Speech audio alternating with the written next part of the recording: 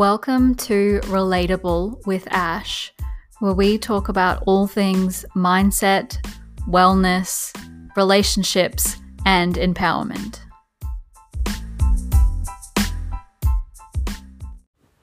Alrighty. Hello, how are we? Welcome back. Welcome. I always get thrown when you say, how are we? Why? I like asking how people are. How are you today? I hope they're doing well. That's nice of you. It's very sweet. So it's been a while since we recorded a podcast together. Yeah. I think the last one you did might have been your one with Luke. Yeah, probably a fortnight ago. We've been so sick. We have been. Just so sick. Oh my God. As you can hear it. You can hear it in my voice still. When I wouldn't say we're sick now, I wouldn't say we're infectious, but it's lingered on. Oh, we've got the black lung right now. It's just so much like just gunk in our chest that's just leaving our bodies. Yeah. You wake up each morning after like 8-9 hours of sleep and just a whole bloody garbage field of gunk just exits your nose and mouth. Coughing fit. You start your day with like a coughing fit to just get rid of like that beautiful sweet green. Yeah, almost every time I laugh that happens too. Yeah. I think that's the emphysemas. There was so much happening. Like obviously Christmas happened, and for me in salon, that's my busiest time of year. I was working extended hours, making a ton of cash, which was lovely. Yeah, you did well. It was a nice boost for you, wasn't it? You were quite stressed about money before that, like few weeks before Christmas. It was definitely getting to a bit, many emotional moments. Yeah.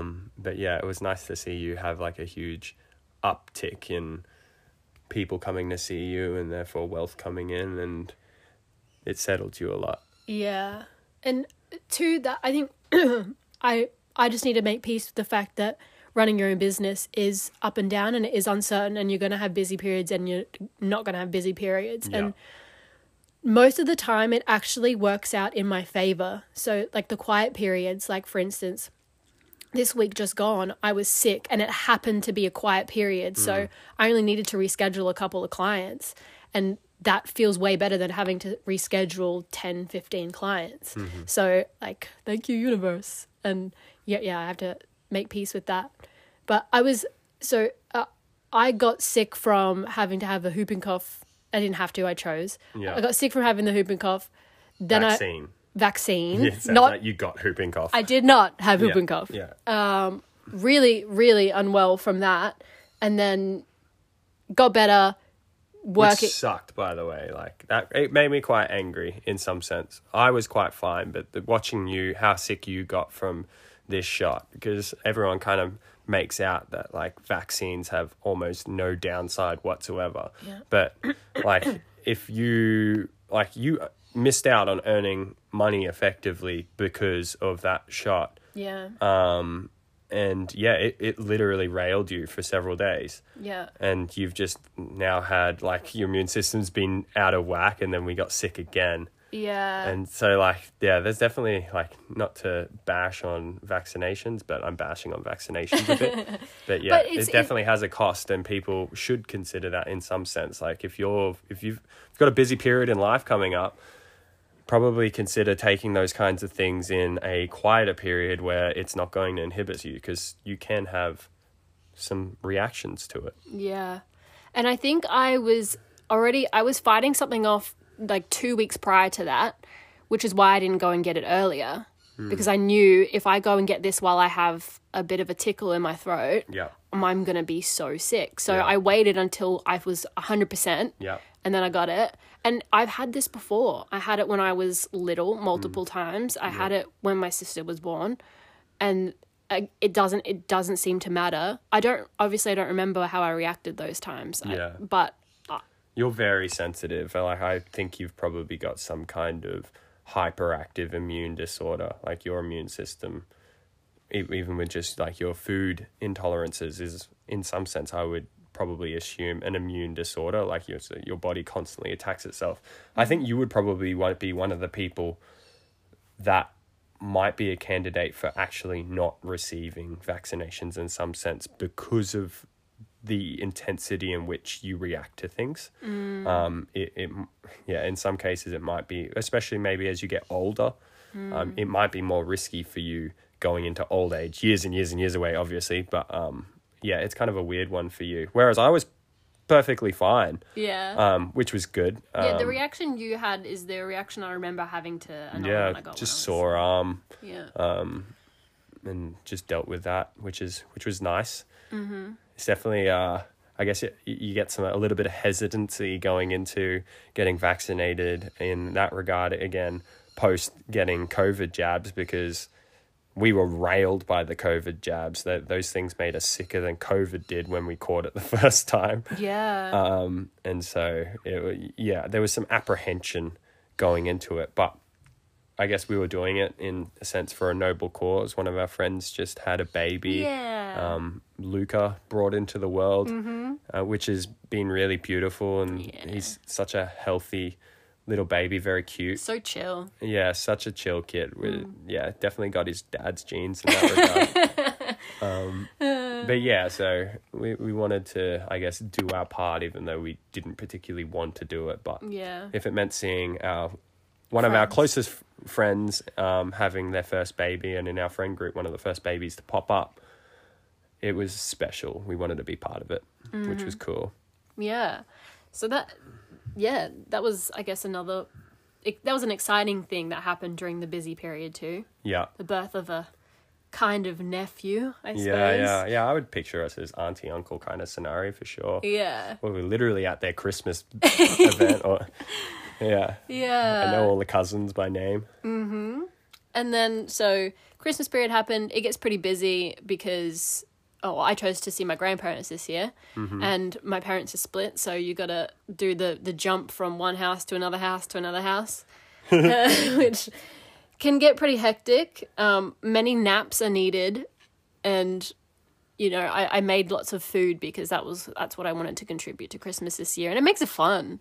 Yeah, I remember in high school being jealous of the kids who had split parents because they got so many more presents. Yeah. And it's so funny that now I've married into that scenario. I'm actually benefiting it as an adult because now Ashley's parents, both sides, buy me different presents. Yeah, so I'm getting double the presents now, which is so nice in some sense, but also just hilarious to think about. It's like, yeah. So, pro tip to anyone who wants extra presents on Christmas, marry someone who's got split divorce parents. Yes. That's funny. But yeah, and then Chaz went camping recently. Yeah, just came back from camping on Fraser Island, which is an island just off the coast of Queensland.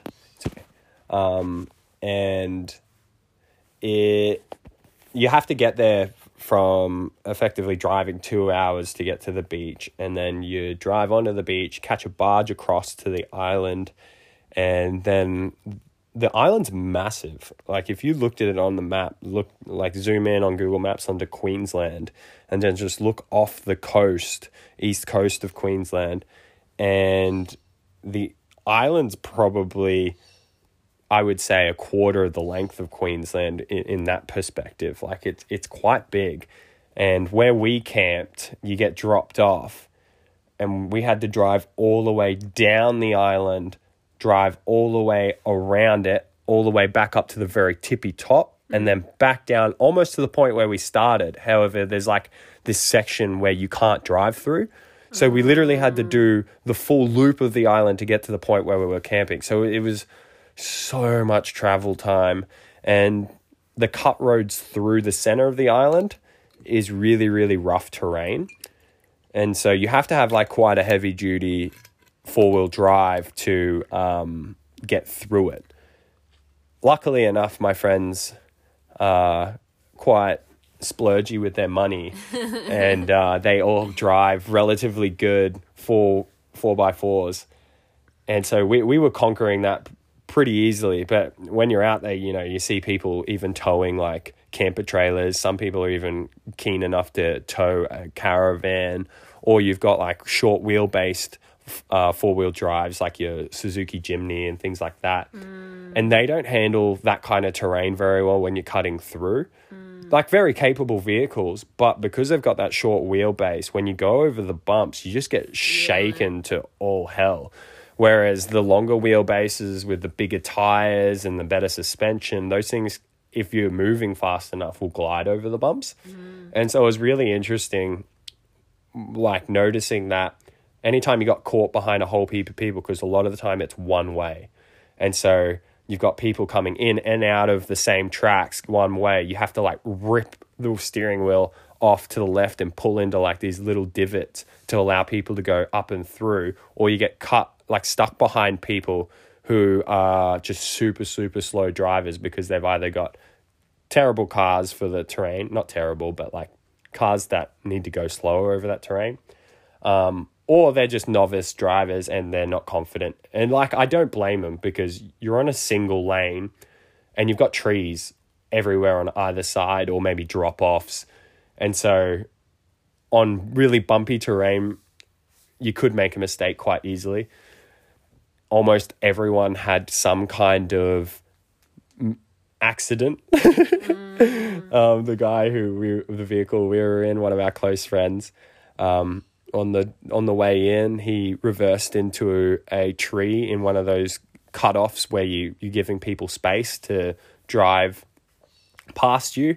And as he was like backing up to get out of the cutoff, he rammed his nice expensive ute into a tree and dented the tail. Well, the taillight cracked, and he also dented the tub as well. So that was like a bit upsetting for him. And then we also had a collision between two vehicles as well. And these guys drive like very expensive Ford Rangers. They're like 80K here. In Australia, we have what's called a luxury tax. And so over a certain value, or if you just purchase the luxury version of a vehicle, you get taxed with all of this heap more money, because effectively the government's like, oh, well, if you can afford that car, you can afford to pay slightly more tax here, and they're just scamming you with more money. But so some of like, I think a Ford Ranger, the top end Ford Ranger in other countries probably is nowhere near as expensive as what it is here. But so our friends had bought that, but they were quite upset because we had a relatively big ding between two vehicles. Like the crash itself wasn't big, but when the two cars collided, literally from the front panel, passenger side, all the way back to the tub, every single panel had a scratch or a ding along it. And on both cars? One car was way worse than the other, but both cars had a fair bit. They kind of was like, there was a section where you've got a left-hand side and a right-hand side, and sometimes there's like space for you to overtake. Yeah. Right? But it's not really. It's more for just like allowing traffic to go either ways. And so these sections come in little bursts. And the other driver in the other car, who is part of our group, the thing is with the terrain, sometimes the right side's way smoother than the left side. So you switch. And we didn't realize he was gunning it to try and get past us, just having a bit of fun. And we were on the right side and we were merging over into the left side because it was a much smoother track. And as we were doing it, our friend was like gunning it for a bit of a laugh to get past us, and just drilled us into the side of our car and dinged it all up. And so there was a massive argument and feelings were hurt in some regards. And so that was an interesting part. Well, it's also interesting. I mean, I don't attach to my car as much as I know the men in my life attached to their cars. Yeah, guys love cars. Guys do love cars, but I also think it's kind of like that you see like there's like what's it called? There's a pride thing. A metaphor for a guy having like a big car is like he's compensating for something, or having like a luxury car is compensating for something. But I think the it's almost as if the car, you identify with the car. It's a representation of their personality in some sense. Like they're showing who they are through the way they take care of something. Yes. So when you damage their car or you disrespect the car, you don't look after the car, it's taken personally sometimes because it's like, this is me. This is my thing. Yeah. Whereas like if someone dented my car, I would be annoyed, but I just like, it's my car. You know what I mean? True. But if that was something else of mine that I valued, maybe it would be a different story. But yeah, boys and their toys, I suppose. Yeah, no, for sure. So that was an interesting bit of the trip. But yeah, and then I'm covered in sandfly bites. So on Fraser Island, there's lots and lots and lots of sandflies, and there's almost no way of escaping them. I managed to like not have too many bites over the first couple days, but anytime you're under the shade or you're not in the water, they're trying to find you. And so now I'm just itchy everywhere, and I've got these little lumps all over my body from these sandflies biting me. I'm painting this out to be a terrible trip. Really are. You also, when they rocked up and dropped Chaz off, they were like, your name was mentioned a lot. Oh, I was missing home so much. I really just wanted to be out there with my wife or back home with my wife. The whole time I was just like, and I said to the boys at one point, because it was supposed to be a boys' trip, the best part about camping was the fact that I missed home so much. Like, getting home was such a satisfying feeling, and I appreciate everything I have at home so much more from going out and just like living it rough for a while. So that is like a huge benefit. But yeah, and by living it rough, I mean literally digging a hole with a spade and pooping into a hole. Yeah. We like did have some luxuries like fresh water showers, obviously cold showers, but you got like a little pump that goes into a drum of contained water, and you just click on the switch. But you got to have a quick shower because you run out of water real quick, and there's no fresh water nearby unless you want to drive hours. And when you drive on the beach to get anywhere, or you're moving at slow pace, it's like really taxing on fuel, because you've also, to make a smoother ride, you've let out the air in your tires. Otherwise you get bogged in the sand. So you let out the air in your tires, which promotes more surface area on the sand, but it also means that there's way more friction for the car to move. So the cars that probably do like 11 Ks per 100 kilometers, 11 liters per 100 kilometers on like a normal highway are doing like 15, 16 maybe on the sand, right? And then the cars also have to work relatively hard to get over bumps and things like that. So like a lot of the time you're running higher RPMs while driving. So yeah, fuel is a big one as well. So no one's willing to go anywhere to get fresh water and things like that. So whatever you bring in with you, it's got to last the whole time. So that's interesting as well. But it was really pleasant. Despite all that, it was really pleasant. No, it was pleasant. Like, it was really cool to get away from everything. One of the big things I noticed was the sound of the land. Like, once we got away from like having music blasting all the time, because I definitely got sick of like the party vibe. I just wanted to like be peaceful. But you cut out the music, the sound of the cicadas and the way the wind blows. I likened it to, because it sounded really familiar to me. And if you just listened really, really hard, it almost sounded didgeridoo-like. And I was like, Indigenous people in some sense, I think, were almost mimicking the sounds of nature and just amplifying it. And so like the didgeridoo in some way almost sounded like a cicada just constantly rhythming within the wind. And it was like, yo, yo, yo, yo, yo. And it was like a really pleasant, like peaceful noise to hear. And then you got like the whoosh of the like waves in the background. It's actually interesting you say that, because so while Chaz was away, each morning I would go out the back, I would ground my feet, and I would just watch the backyard. So we have like a steep backyard with lots of trees, and there's chickens and there's birds, and I just would notice, at first I just noticed the different kinds of leaves on the trees, and then I could hear the sound of cars, and then I could hear different sounds of birds. And I heard a particular bird, and I don't know what type of bird it is, but it made a sound. It was like, oo-doo-doo. But it was like the way that it was done. Yeah. I've heard people do that on a didgeridoo before. Yeah. And I just wanted to hear more of that sound. I was like, that is such a pleasant sound. Yeah. And then it just made me want to be out there longer. Yeah. It's interesting how that's beautiful. And it unfortunately, I think a lot of people don't have the pleasure of having a backyard that has so many trees and so many birds. But if you just go out to a park, or again, go camping to an island or somewhere where there's lots of nature, and just be out in nature and be there. It's so beautiful. It's definitely something I haven't really thought to appreciate very much until that trip.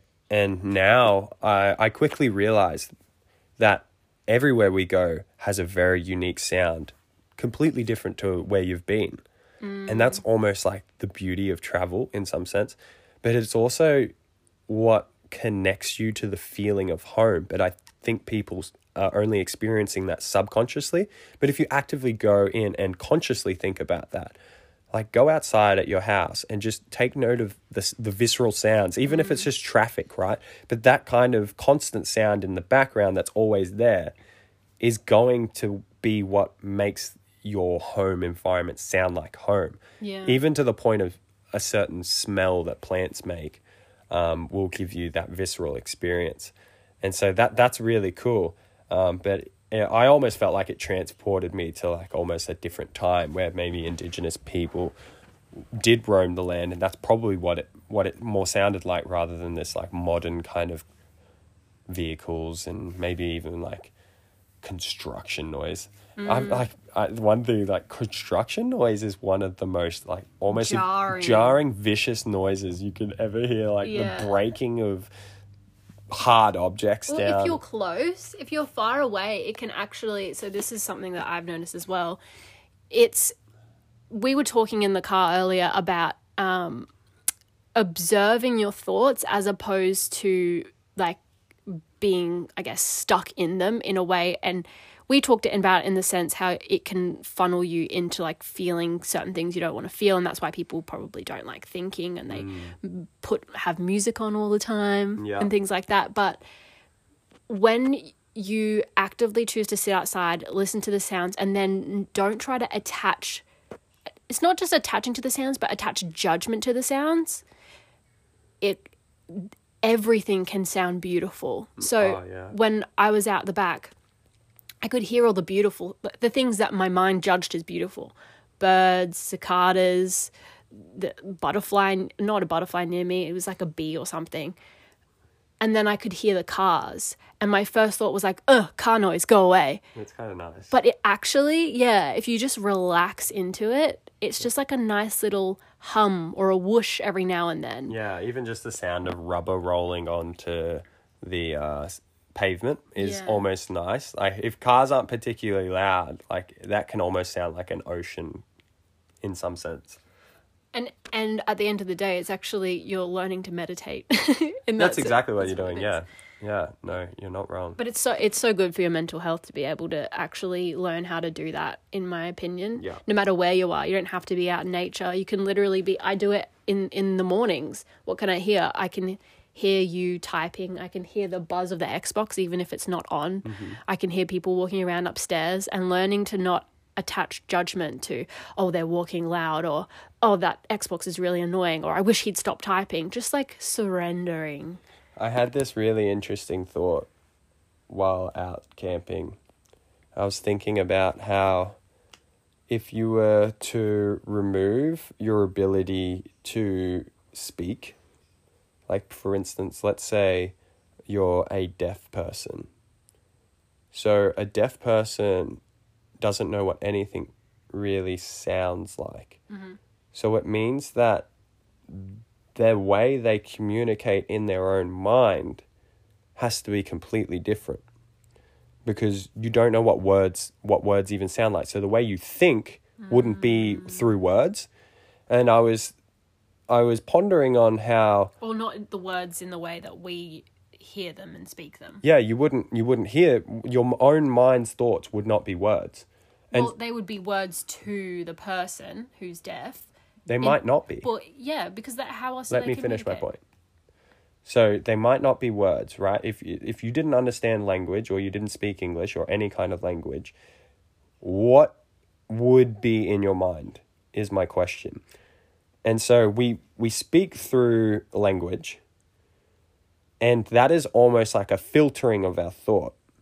But your thoughts can only be filtered so much, and in some sense, it's reducing your intellect, because you can only vocalize so much of what your intellect is trying to say.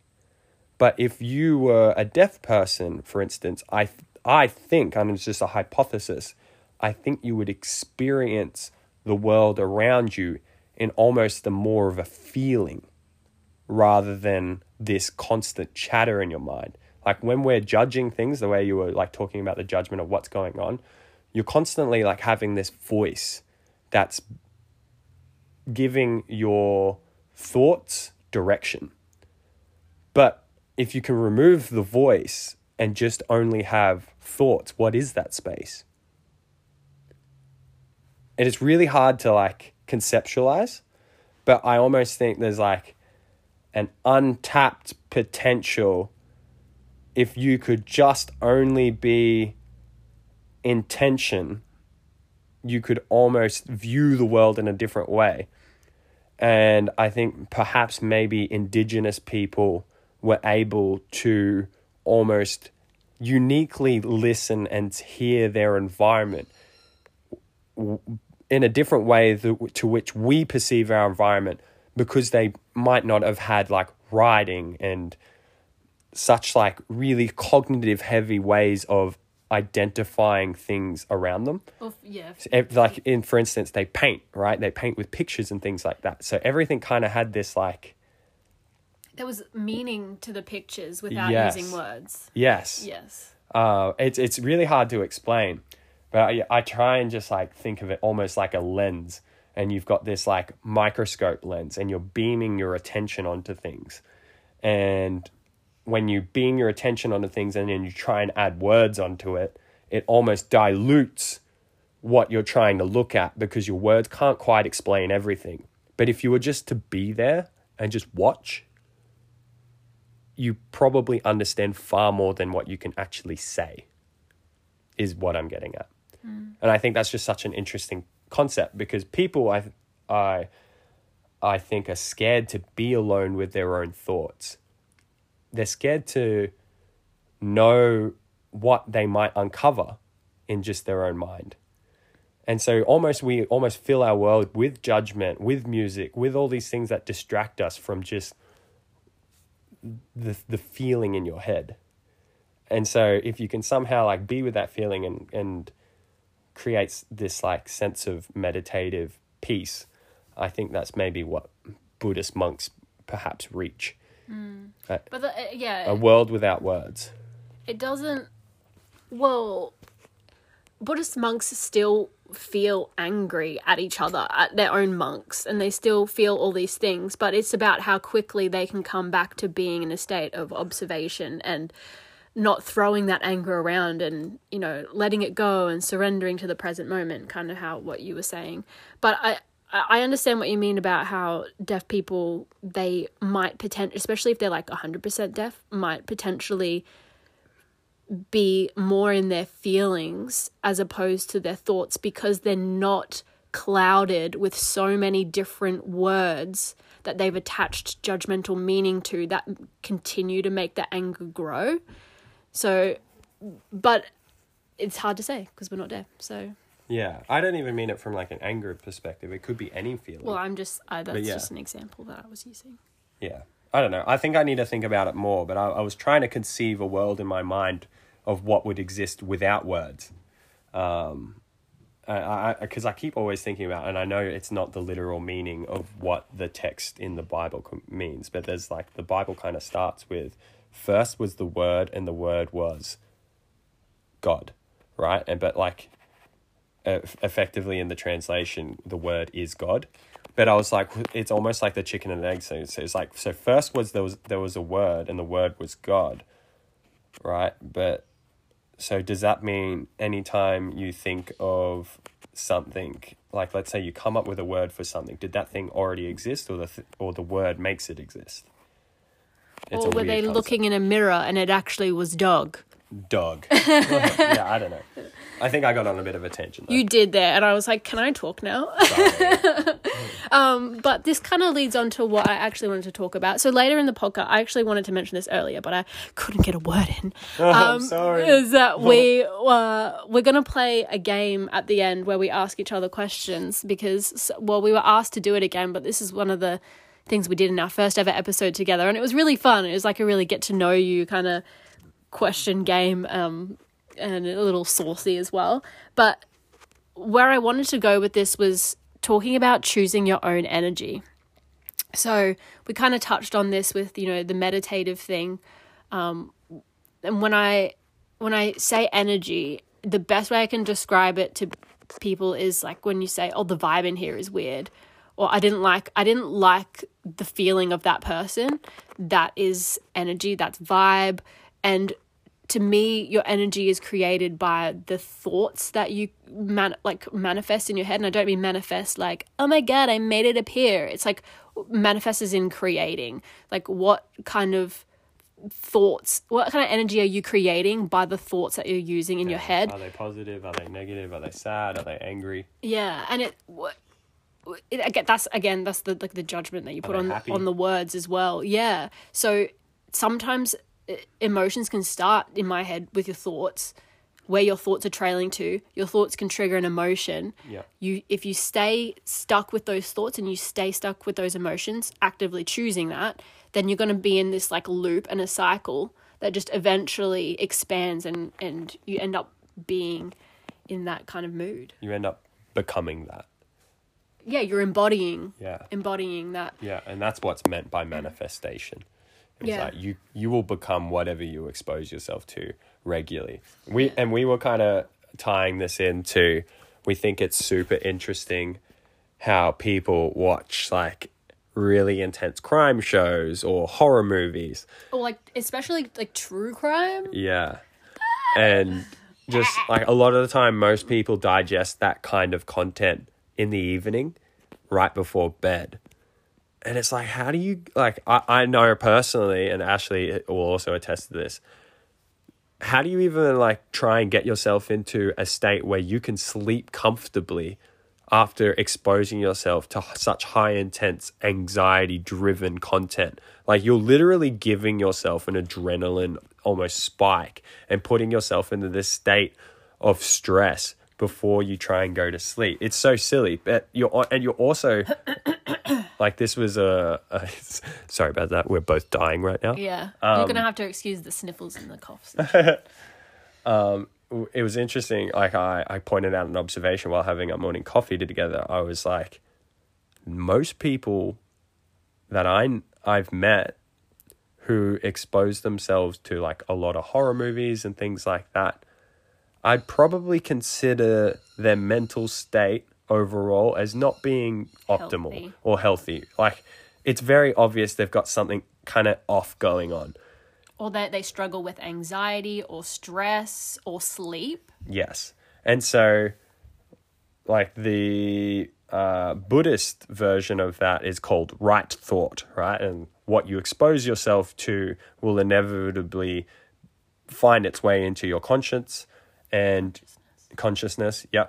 And you'll effectively fill yourself with whatever that is. And those kinds of things are essentially negative things. You don't want to fill yourself constantly with those. I'm not saying stop watching like fun thriller movies or things like that, but the timing in which you watch them is very important. Like Ashley and I will not watch a thriller movie or an intense movie like that unless it's during the day. Yeah. And we can like work out that afternoon or some way to like remove ourselves, process it, and process that anxiety we just gave ourselves. And it might even give you like extra juice maybe in your workout session, but it's silly to expose yourself to it all the time. You shouldn't.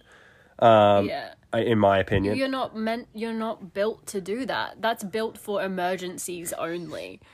You know what I mean? And I think some people too, I did read somewhere, so I actually was The Body Keeps the Score, and I was listening about trauma and how people who have experienced intense traumas, or just any trauma really, they tend to feel better by recreating the events, but in a way that they make it out safely this time, or things like that. So for your brain, yes, that might be slightly beneficial, but for your body and overall for your brain and your mind, it's not helpful at all. And I've forgotten where I was going to go with that. I don't know. I don't want to sound like you're talking about exposure therapy in some sense then. Yeah, it is your body, your mind naturally wants to expose you to things like that. That's actually a really interesting concept. Like, I wonder if you were someone who experienced like some severe trauma, whether you could possibly like slowly build your tolerance to that trauma by perhaps watching certain things that are with like put you almost in that state and like willingly, and like you, so like maybe you have a fear of heights, right? And just like watching people on really high buildings, and slowly like eventually it'll get you to the point where you can be in a high tower. Yeah. Or something like that. Well, no one's doing that in a way that's actually helpful. So for me, lying in bed, imagining someone coming in to like attack me and assault me, and ways that I can escape, sure, for my mind, oh, I know how to escape now. No, I don't. I'm not actually in that situation. I don't know actually if that's could happen. And all it did was make me more stressed and anxious, and I couldn't sleep. I couldn't sleep by myself. I couldn't be alone at night. And it wasn't until I learned like techniques of how to create like a calm mental space, observant mental space, how to activate my sympathetic nervous system, which is like your rest and digest, and, you know, breathing techniques and all of that, that I actually was able to be alone at night and sleep well at night. Like, you going camping, a year ago, I wouldn't have been able to do that. And it does help that we have people at home, but to my body, it doesn't matter that people are home because I'm in my own space, and it would take them time to get to me anyway. Yeah. So, that being able to be in a calm mental space for me, I didn't realize until being with you and how you don't watch horror movies, how much not consuming that content has actually really benefited me in so many ways. Yeah. And it doesn't mean that we can't watch like psychological thrillers and things like that. It just means it's so rare that we watch those things, because you do, at the end of the day, have to understand all the media that you consume affects your subconscious, so you have your conscious thought, which is what you're actively thinking, and then your subconscious thought, which is stuff that's in the background. So your brain has the reticular activating system, which I've talked about before, where it's consuming like millions of bits of information each second, and it actively chooses what it wants to store, what it wants to focus on, really, what it wants to put in the background, and what it wants to delete. And so when the things that you're storing and in the background, you aren't entirely aware of what you're storing. It's very also like beneficial for your mind to store things that make you feel like a really dangerous experience, because like your body doesn't want to die. So your mind, like if you've watched a horrible movie, and I'm sure we can all attest to this, like for me it's like supernatural movies, just give me the heebie-jeebies. I wouldn't be able to sleep properly for a couple of weeks after watching like a really like intense supernatural movie. And that's because my body's gone into such a strong fear response that I can't forget it, because it thinks that I'm actually in real danger. And so therefore it permanents it into the back of my memory. And there's like, I remember Paranormal Activity like weirdly well when I watched that when I was 14. Dude. And I've watched it once, and I watched it at the cinema, and it scarred me. Every time I have my one leg outside the sheet, I think of a scene from that movie. Yeah, when it bites him. Oh, when it like, and it grabs him eventually. I already feel anxious when it like pulls her. But so to me, I get to choose what I want to believe. And when we watch those movies, yes, you can look at it and go, oh, they're acting or they're stunts. But there's, in the back of your mind, there is some part of you that's like, oh, maybe this could be real. Yeah. And that's the thrill of it too. But that's what creates that you can't sleep at night. Yeah. And some people believe like, oh, I can watch that and then go to sleep. But there are going to be ways that you're affected that you don't even realize that you're affected in. Yeah, you might think you're sleeping well, but like I personally think when I see those people, I'm like, yeah, you don't look like you slept well. Like you thought you slept well, but you got bags under your eyes. You're depressed. Yeah, like those things are manifesting in other ways. Yeah. You're always thinking of the negatives.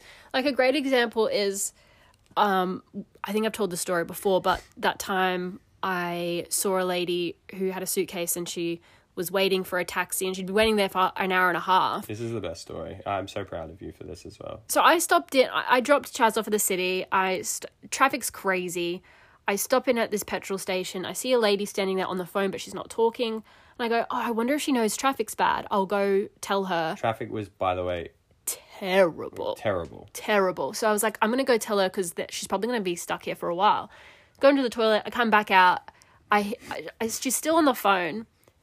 Chaz is nearly dying. And then I ask her, I'm like, are you waiting for somebody? And she says that she's been waiting on the phone for a taxi for an hour and a half. And I said, well, I've called a taxi before and 2 hours later it still hadn't showed up. And on top of that, traffic is absolutely hectic. It's taking me this long to get here from the city. And she was saying she didn't realize this airport transfer that she'd gone didn't drop her at her house. And she's trying to get to her son's house in Caboolture. I was like, oh, I'm going there if you want a lift. And there was not a single part of me that was nervous in that moment. And if I was to continue watching horror movies and psychological thrillers all the time, I wouldn't have dared ask her because I would have thought of the negatives. So she's like, are you sure? She's probably sizing me up because I'm tiny. She's like, yeah, I can take this bitch if she tries to attack me. Anyway, I help her out, get her in the car, talking. In the car, I have a bit of a freak out moment. Like one moment where my thought goes, what if she does try to attack me right now? But I actively chose to let go of that thought, take some deep breaths and just listen to what she was saying.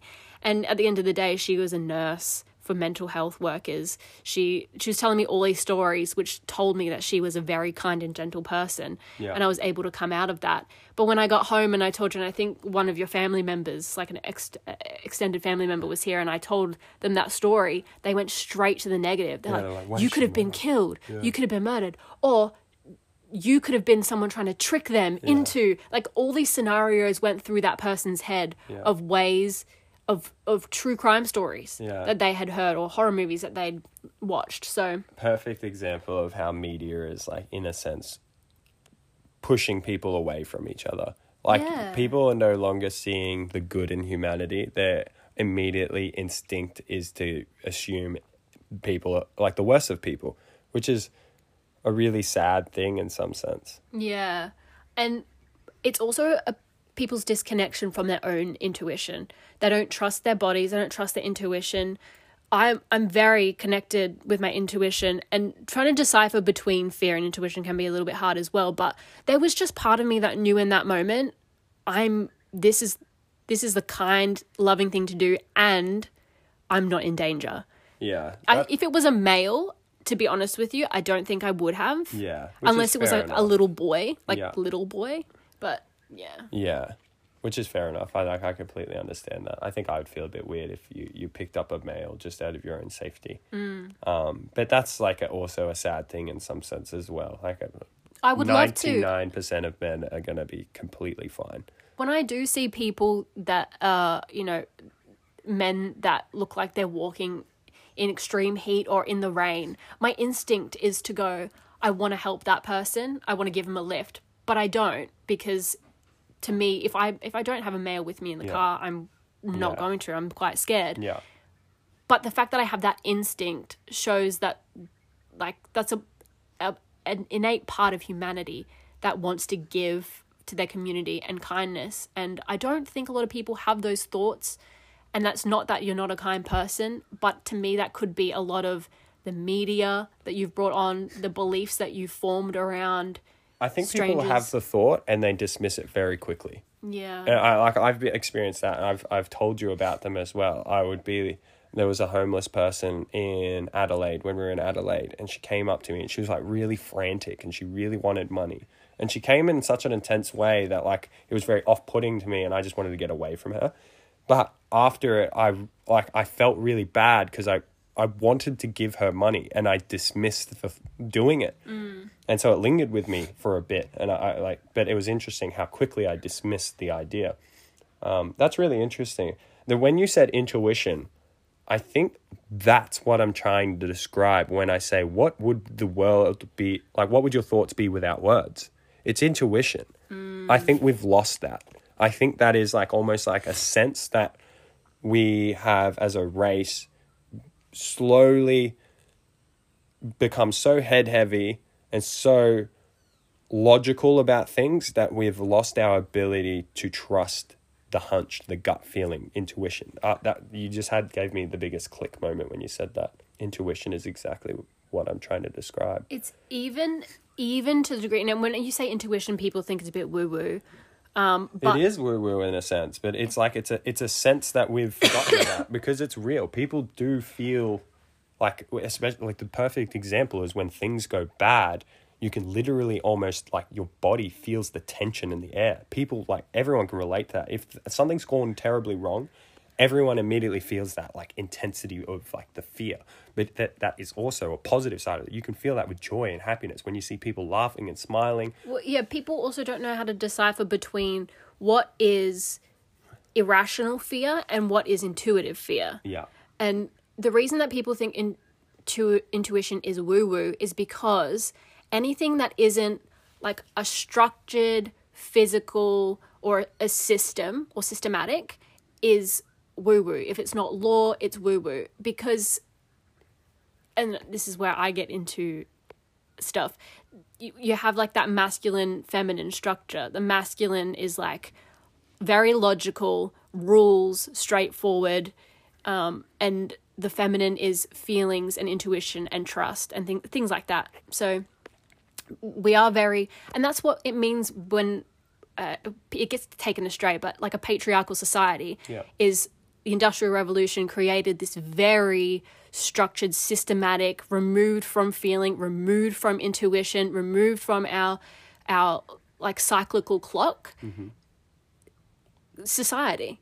And so bringing back some of that like quote unquote femininity of the intuition is really important. And it's really important for women. A lot of the stories I've been reading around, so my friend being pregnant got me really interested in learning about like women's bodies and things like that. And childbirth should be an intuitive process, but we've put systems around it to say, it is painful as well, and you do have to have compassion for women, and it's beautiful that we have the choice for like pain relief, and we should be able to trust our own bodies. It blew my mind when like we recently found out that hospitals, when they say like most people don't go into labor, labor's induced these days. It can be, yeah. And so like to me, that's just like such an outrageous thing. Like I wasn't even aware of that, but like because we have like a time scale that we have to stick to, because otherwise hospitals don't run at the most possible efficient way, right, to make the most money. What they do is they coerce women into having their babies at a certain designated time, even though their body's not going into labor yet. And so they purposely induce labor through drugs, or they a lot of the time will encourage women to have a C-section because, again, they make money off cutting you open, right? That's a lot of hospitals' money is like surgeons cutting people. That's their business. They want to cut you. They get their grimy little hands on you. It's like, like you think of it as like such an ethical practice. And in some sense, there's a reason why there's so many ethical rules built into doctors' philosophy, because if you didn't have those ethical rules, those guys would just be cutting people left, right, and center for every single reason, right? You have to have those rules to govern those people. And it's sad. Like I was almost sad in a sense that like my wife, when she gets pregnant, she's going to be pushed by all of these people we deem as professionals for her to induce her labor earlier than it needs to be. Perhaps my baby or my child isn't quite ready to come out yet. Maybe they need an extra week or two in the womb. But because there's a time scale in which they want to efficiently do something in order to make the most money possible out of birthing people as often as possible, that's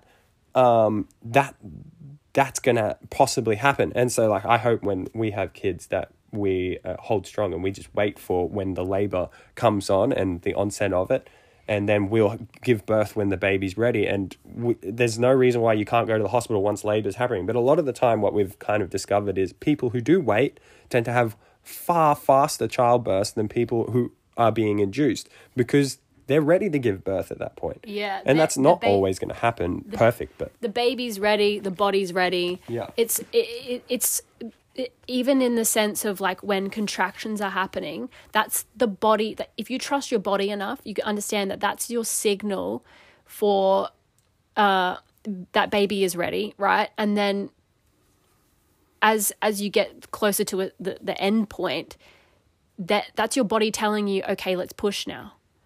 And when you trust the pain and trust your body and you relax into the pain, the stories I've read where women have been able to like lean into that eventually, within like 3 pushes, the baby can come out. That's after some time, like, you know, resisting the pain and things like that.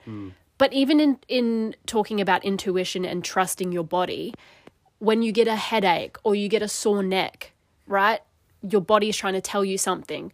There's something that you're doing or that is not... Or your environment's inflicting on you. Yes, exactly. That's not right. And so a lot of the time we just want to dull the pain. Let's have a Nurofen, let's have a Panadol, get rid of that.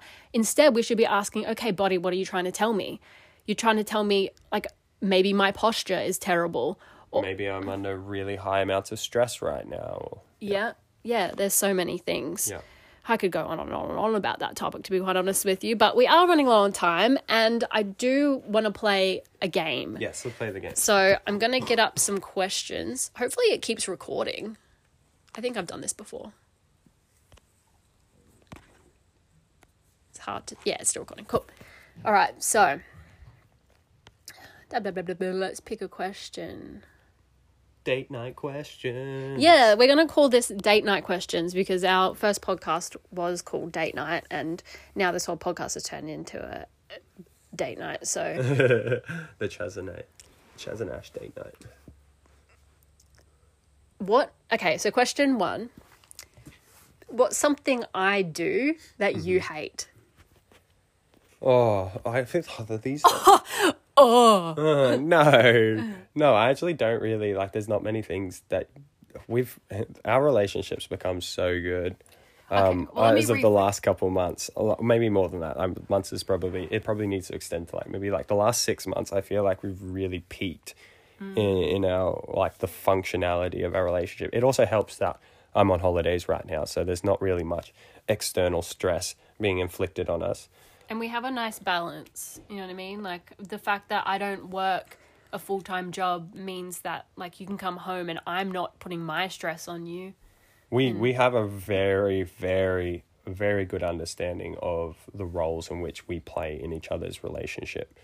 And that allows so much fluidity to it.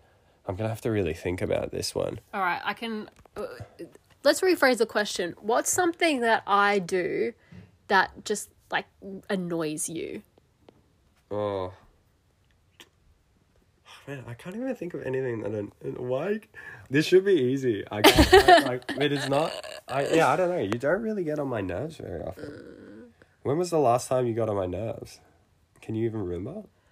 Earlier when I kept interrupting you about your about your talk about deaf people and their thoughts, and I was just throwing ideas, and you were like, "Let me explain." Oh yeah, yeah. That didn't annoy me, but that annoyed you. Okay, if you say so. It used to be okay. My gripe would be when you leave food on your plates and you don't put it into the bin, and so like I'll get to go into dishes because like lately I've been doing a lot of dishes, and I can't stand it when the dishes aren't just be ready to be cleaned. Like you've just left like a chunk of steak or something on a plate, or the other one is you've cleaned off all of them into the sink instead of the bin, and so there's just chunks in the sink. Oh, okay. That makes me want to eat my fist. That's probably but that's like such a trivial thing. And anytime I see it, I always say to myself, I was like, be the change you want to see. Gandhi. That's so funny. All right, do you want to pick a question for me? It's funny because I didn't do that while you were away, funnily enough. Maybe I subconsciously do it just to aggravate you. Who knows? All right, this one's an interesting one. When was the last time you thought you might die? What made you feel that way? When was the last time I thought I might die? when you went away camping. I can't say I actively We're pretty safe. have people. ever believed that I was going to die. Sends her back into some kind of like trauma state. It's and probably then another year of therapy. You need. It was probably when I had that whooping cough jab, to be honest. Yeah. I had a migraine, I had full body aches, and I couldn't. Yeah, you were fevering and everything. I was fevering. It wasn't, and I've had that before in COVID and in a flu before. But this one was extended. This was extended. It was so intense. I felt like I couldn't make logical sense of the world, and that was when I was like, I think I had a fleeting moment where I was like, am I going to die?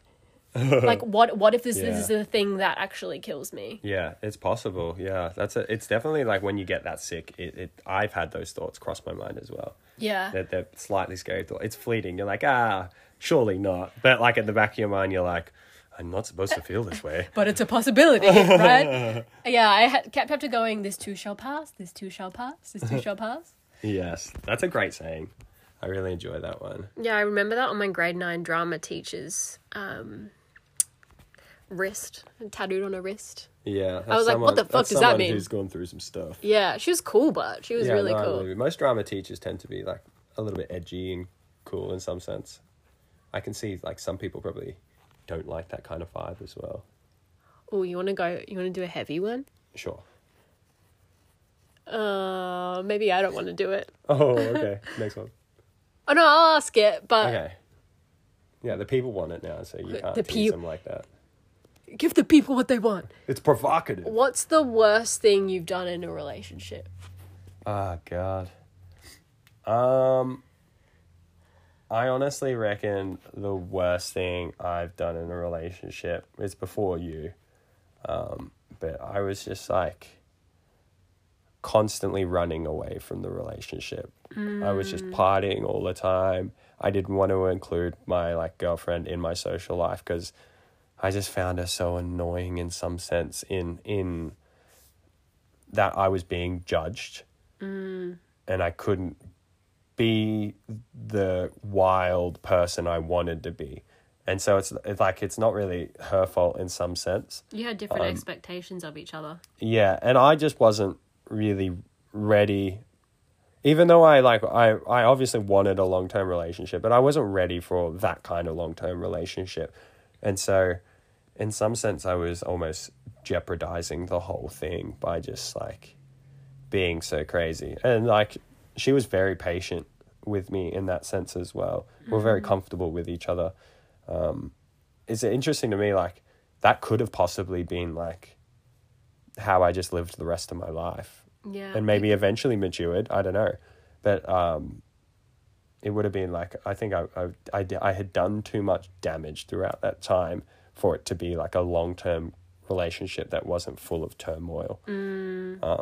So yeah, I definitely have like a feeling of regret in the fact that I wasn't kind enough or thoughtful enough to the person that I was supposed to be loving at that point in time. It's kind of like, avoiding and running away and all those lovely things which people still do to their partners, you know? Okay, what's the weirdest way you've earned money and how much did you get? The weirdest way I've earned money. You've had like a lot of weird gigs. I've had some weird gigs. Oh yeah, okay. I've got a couple.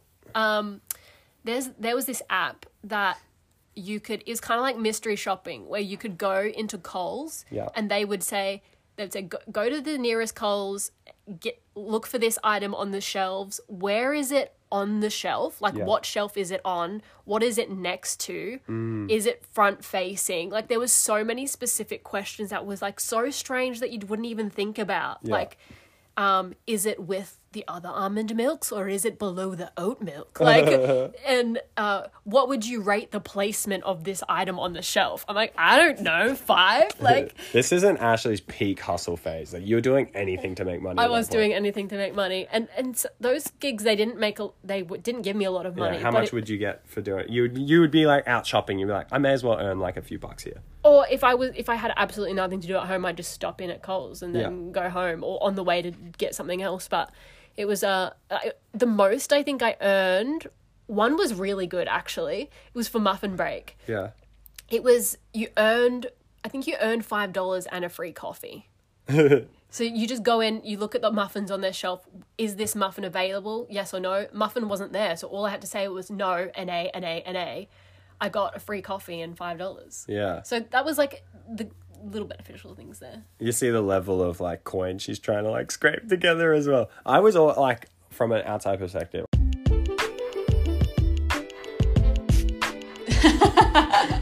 All right. That's my new outro.